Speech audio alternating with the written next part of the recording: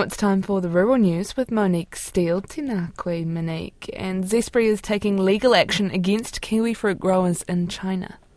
Yes, it wants to crack down on the illegal plantings of the Sun Gold variety and has filed a civil case against 2 defendants in China's intellectual property court.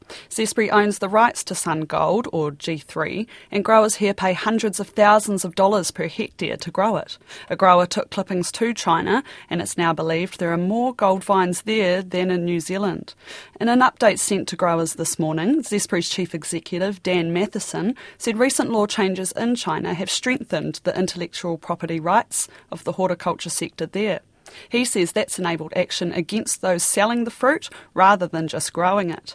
An Industry Advisory Council delegation is planning to visit China in the coming months to better understand the situation from orchard to market. The case will commence in mid-September.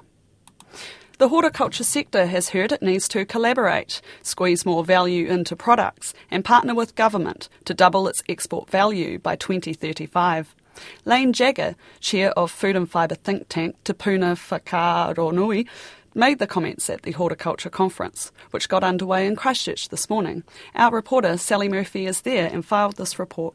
Horticulture exports are worth just over $6 billion every year, and the sector aims to double that in the next 12 years. Lane Jagger says that won't be an easy task, as the main players such as apples, kiwi fruit and wine have already scaled significantly in the last decade. But he says it's not about growing and exporting more fresh fruit and vegetables, but pivoting into other spaces. When we go through and we look at what's happening in global markets, what we can see is a growth in the commodity or the cost-conscious segment as communities around the world come under enormous pressure. But we can also see some growth in high-value segments. And these are important, so I'm going to call them out. So in health and wellness, in natural foods, in the climate-conscious consumer group, and those looking for ethical production, and in old people getting fat and sick, longevity seekers.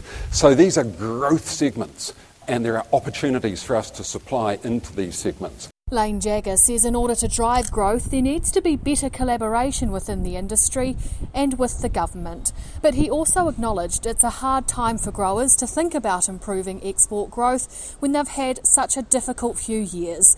He says it's vital the industry sticks together and has a clear voice. There can be a bit of a tendency when we're under pressure as a sector to look at Hort New Zealand and to look at the levy and to throw rocks at Hort New Zealand. And it is true that Hort New Zealand can't deliver our future for us, but they can draw us together, create alignment, and really importantly, represent us to the government as a partner. Throwing rocks at Hort New Zealand or defunding Hort New Zealand is a rabbit hole that we do not have time for. Those attending the horticulture conference this morning also heard from vertical farming companies. They say weather events and increasing uncertainty around global food supply has seen the attitude towards vertical farming change, with more consumers supporting it. And the horticulture conference continues in Ototahi tomorrow. Meanwhile, an oversupply of beef in global markets continues to hit farm gate prices here. Prices have been falling since June, when Australia and South America began exporting more beef, which has flooded the market. AgriHQ senior analyst Mel Crode says New Zealand beef is down $1.45 per kilogram compared to last June. Normally New Zealand's beef export values increases from May to June, and that's just mostly due to that seasonal slowing in New Zealand's beef production, but this year is definitely backing the trend. Beef export prices have been under pressure, and that's just due to that oversupply of beef in the market, with Australia and South America shipping large volumes of beef in June. Additionally, too, we've seen weaker demand from China, which is just adding to the situation. The average price for our top 2 largest volume markets, the US and China, both decreased by about 15 to 35 cents a kilo in June. So look, when those markets that are taking the bulk of our exports are under pressure, that downside soon starts to add up. That's Mel Crode. Fertiliser co-op Balance Agri-Nutrients has dropped its prices by up to $450 a tonne as global prices dive. Prices soared after the pandemic and the war in Ukraine as energy prices rose, demand for food increased, and China held more of its fertiliser domestically. but those higher prices meant demand dropped and therefore so have prices. Balance Chief Executive Mark Wynne says they wanted to give shareholders certainty on price so they can buy in time for spring. The decreases vary, but you could use a number of somewhere around about $100 a tonne decrease as the average. And if we take pricing today and compare that to pricing the same time last year, our prices are down by about $450 a tonne compared to the same time last year. It's just, I guess, an illustration of how significantly the global market has moved and fertiliser is moving back towards pre-COVID long-run average. The company also just reported a net profit after tax for the 2023 financial year of $35 million. That's down on last year's $56 million profit after tax.